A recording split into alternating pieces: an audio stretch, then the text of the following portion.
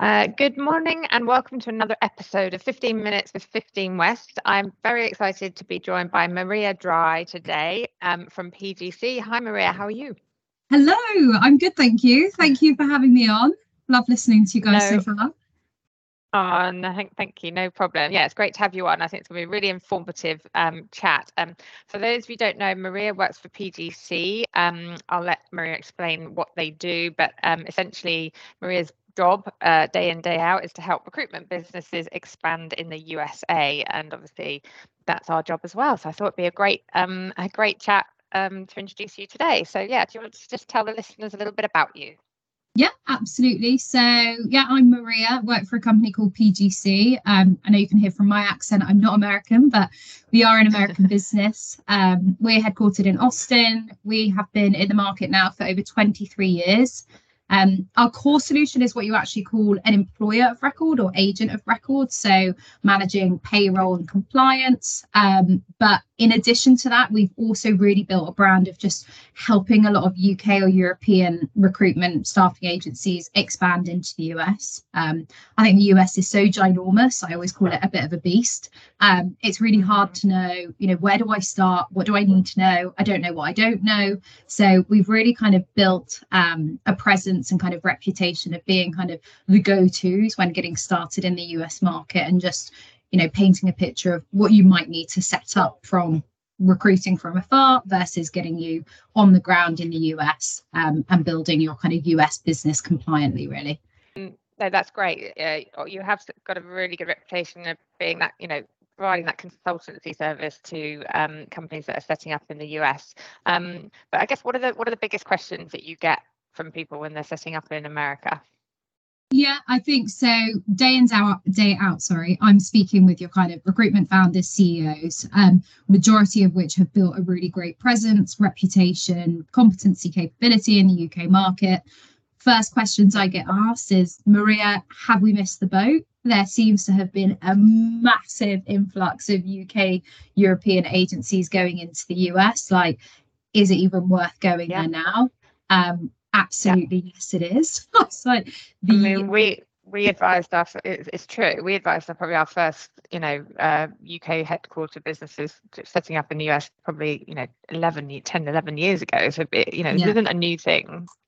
Yeah, but I think it's also just really understanding the sheer size of the US market. Like, the US market makes up 34% of the global staffing revenue.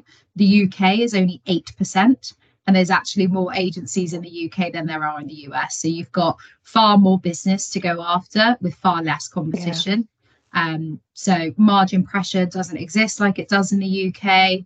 I also think one of the great things, and I'm probably a bit biased coming from a UK background myself, but taking a UK recruiter where you've really, nurtured and been brought up in your career in a saturated, very competitive market, to take all of your learnings, process, knowledge, and put that into the US market, where historically it hasn't been super competitive. People haven't had that edge or that industry knowledge. Just UK recruiters are viewed so highly in the US because of their competency and capability. And I think the US can be advanced in a lot of areas, but actually recruitment, the UK is far more advanced in its processes, technology, systems. So going to the US market is, that's one of the questions we get asked is, should we hire somebody locally or should we bring over, recruiters from the UK? And generally my answer is both. But if you can find, the nirvana is finding an American 360 recruiter in America, great. Or, otherwise, taking over that skill set. And like you say, that competitive edge. If you've been successful in the UK market, you'll be, triply successful just by dint of being in the US because of the size of the fees, the cash, the time to hire, etc. So that's one of the questions we do get is, who to hire. But you mentioned, have we missed the boat? Like the other questions we get is around where. So great question. And actually, I'd always advise, like, going into the US market, have a strategy and be niche. So know what location you're going to, not even just what state, what city within that state. Now, naturally, this is going to really depend on what industry you're in, what your ambitions are as an agency. So I always say, okay, strap it right back and think of these 3 top things to consider when you're thinking where are your clients, where are your talent, where are they located? Get a short list of states. Of those states, what are your operating costs, your living costs, like what's it actually going to look like? Because operating a business out of New York or living in New York, having a salary in New York is going to look very different if you're in Austin, if you're in Florida, in different locations. One of the main ones I think some people can overlook, which I think is arguably probably the most important thing, is where are you as a leader and where are you as the team, whoever you're sending out, where are they going to want to be? What's going to get them excited? What's going to get their buy-in? It's all well and good sending someone to Charlotte in North Carolina because there's great taxes, it's low cost of living. But if your team aren't going to be motivated or excited to be there, there's really no huge point. So yeah, it will change dependent on who we're speaking to. I think post-pandemic, there was a massive migration. So if you read the headlines, they call it the Southern Migration, where a lot of talent and businesses went from your higher cost living states, operating states, so from your Californias, your New Yorks, Austin. I mean, that was everyone's favorite location. 2 years ago, no one could stop talking about Austin. Still is. I mean, Austin now is home to more Fortune 500 companies than New York. I think post Austin, we've seen Florida. So for a lot of tech recruiters, Miami and Tampa now voted 1 and 2 locations from Forbes. Off the back of Florida, I think the Carolinas are being spoken about a lot, Denver, and Tennessee we actually have seen kind of coming up and building presence as well. Interesting. Are there tax advantages for being in Tennessee? Yeah, I think lifestyle, cost of living, tax. Yeah. I think post-pandemic, one of the good things that's come out of it is actually you can be remote and build great relationships. A lot of our clients will actually recruit from afar. And how long did you guys kind of operate in the US market from afar before opening the office? We actually went straight to New York, to be honest with you. I unfortunately the pandemic hit 3 weeks later, so we came home again. So we were actually operating then from the UK for a year because of the pandemic. Yeah, it is crazy. Because was it March time? Did Sarah get out there? We went over in February. We secured an office in Bryant Park. We got Sarah got a flat. We were all set up. She moved on, I think it was like the 10th of March or the 12th of March. I can't remember. And then 6 days later, the whole of Manhattan shut down. Like there was nothing open. So we decided to retreat. Crazy time. Yes. No, that's super helpful. So it probably goes to the same sort of question. What can you sort of say? What do the most successful companies do? What launching in America? What have you seen that's been the most success? Like, what could people take away from people that you've seen that've been successful in the US market? Yeah, I would say you definitely need to have a strategy. Like, don't just be reactive. I think a lot of businesses are very lucky that they'll have clients in the UK that are really happy with their service and love working with them, and they'll say, "Oh, can you do the US?" And they'll think of it kind of as a reactive approach rather than being really proactive. So really have a strategy. As I say, go niche. So the US is ginormous. The UK can fit inside of Texas 3 times. Like, pick a state, pick your city, go niche. What are you going to be famous for? What are you going to be known for? And really penetrate that location and market first and build it out from there. I think if you're operating from afar, building I call it a shop front, but Americans are a very proud nation. So again, you're wanting to be very mindful that you're doing the US. You're not just operating from your kitchen table in the UK or your UK office. You're speaking their language.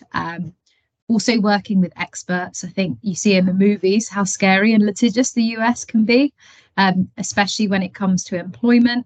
Really understanding that it does operate like 50 different countries. So what it might be to operate as a business in Florida, win business, even culturally, going into a client in Miami and pitching versus going into a client in New York and pitching, very different cultural kind of methods and ways of doing that. So have a strategy, go niche, make sure you've built your operations to be US focused, working with experts, whether that be employment experts, recruiting experts, lawyers, taxes. It is a bit of a beast, and it costs to get it wrong in the US as well. I think it was even at the event we did with you, one of the lawyers said, you probably will get sued. So just make sure you've got lawyers to know what you do around that. Because it is a bit. Yeah, and I think someone else said, whatever you budget, double it. yeah, it's expensive. In terms of setup. Yeah, it is. But I think that's right.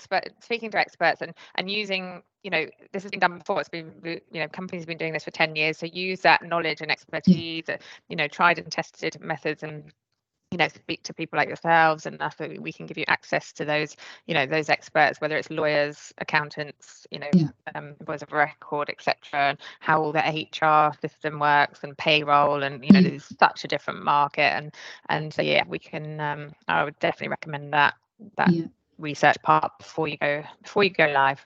Yeah, and it's even sorry. I was going to say, even with like your team, knowing that what makes a good package in the US is different to what we might be asking as a consultant in the UK. So understanding healthcare, understanding 401k, understanding at-will employment, understanding PTO policies, things like that, just so when you get on the phone, you're not a cowboy and not asking the right questions. Yeah. And that's the other one of the big questions we get is, do we have the same commission structure here than we do there? And we did when we first started. I probably wouldn't have done that, to be honest with you, because you do need to factor in all the on costs, the healthcare, everything that goes with it. I think it's not one size fits all. Just what works in the UK is not necessarily going to work in the US, and you need to be mindful of that. Mistakes. What are the biggest mistakes you've seen? Mistakes. So, terms of business, just because you've got a lovely set of terms in the UK that stand up to UK laws, when you start operating in the US market, you need US terms of business. So I would definitely advise that, even operating from your UK business.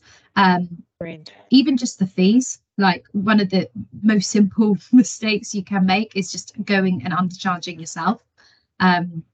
What we see in the US market, I think last year we saw our clients consistently going at 30% across perm and contract. Average sign terms about 25%. I've actually got clients now that will walk away from 20% or less. So it is just crazy, especially coming from a UK market where I used to think, a 10k perm fee, that's great, whack it on the board. Just absolutely. We saw that, like we were being incentivized to find grads in Miami at one point during the last 2 years at 30%.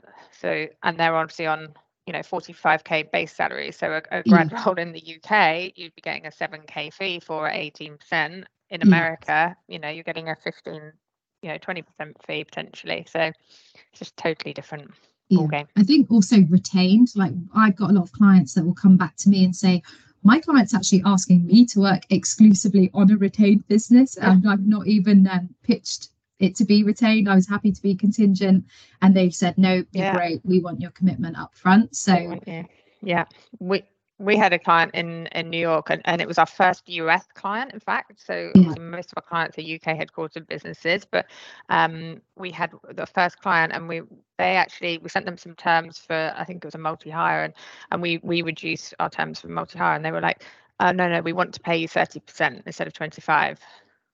Okay. Yes. Can we just clarify that?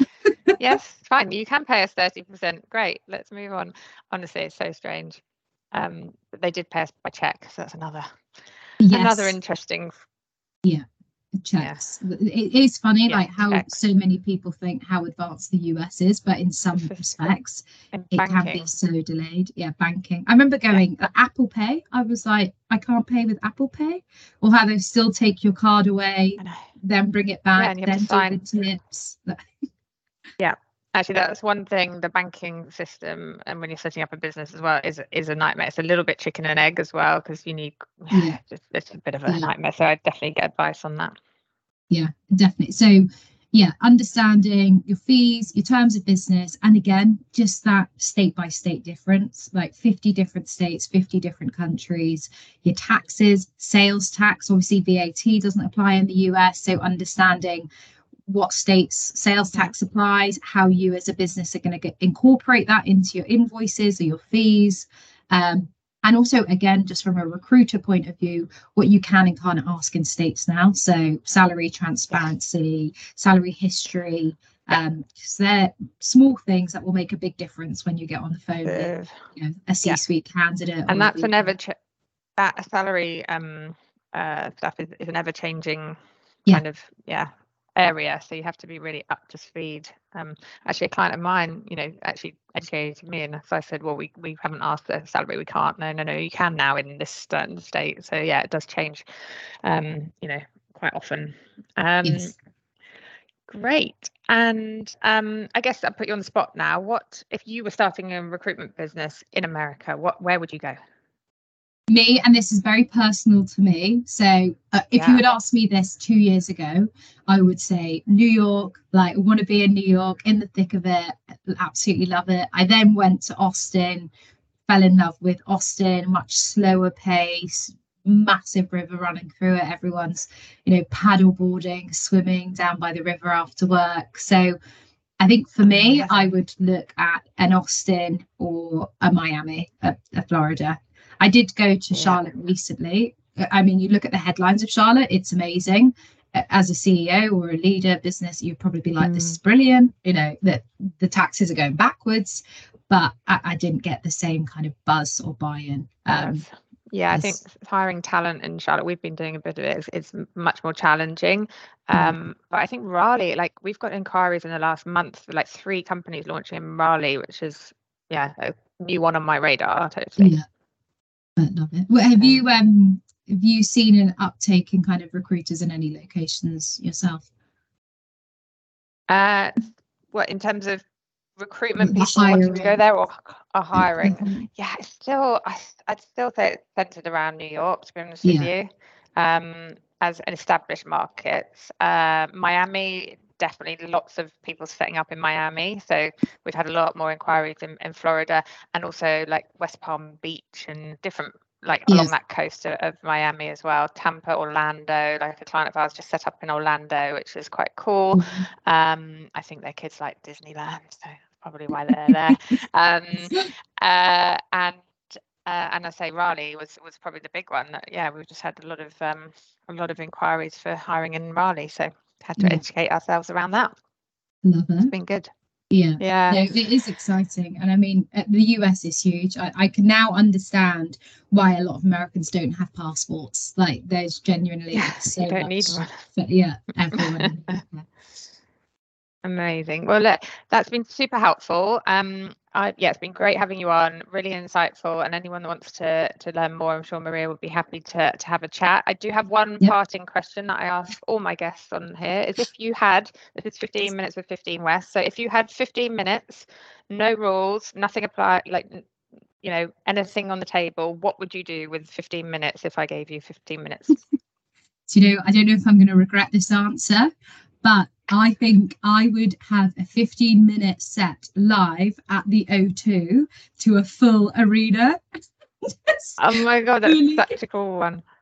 Go full glam. Singing what? Full, I just, the songs you sing in the shower that you think you sound like a Beyonce, Adele, just singing go Beyonce. for it. I was about to... Maria does Beyonce at the O2. Okay, I'll just leave everybody with that image, and I'll wish you well for the rest of your day. That's amazing, Maria. Thank you so much. Really appreciate it. Always good to chat, and thanks for all your support. Thanks, Lisa. Thank you. Take care. Bye-bye. Bye.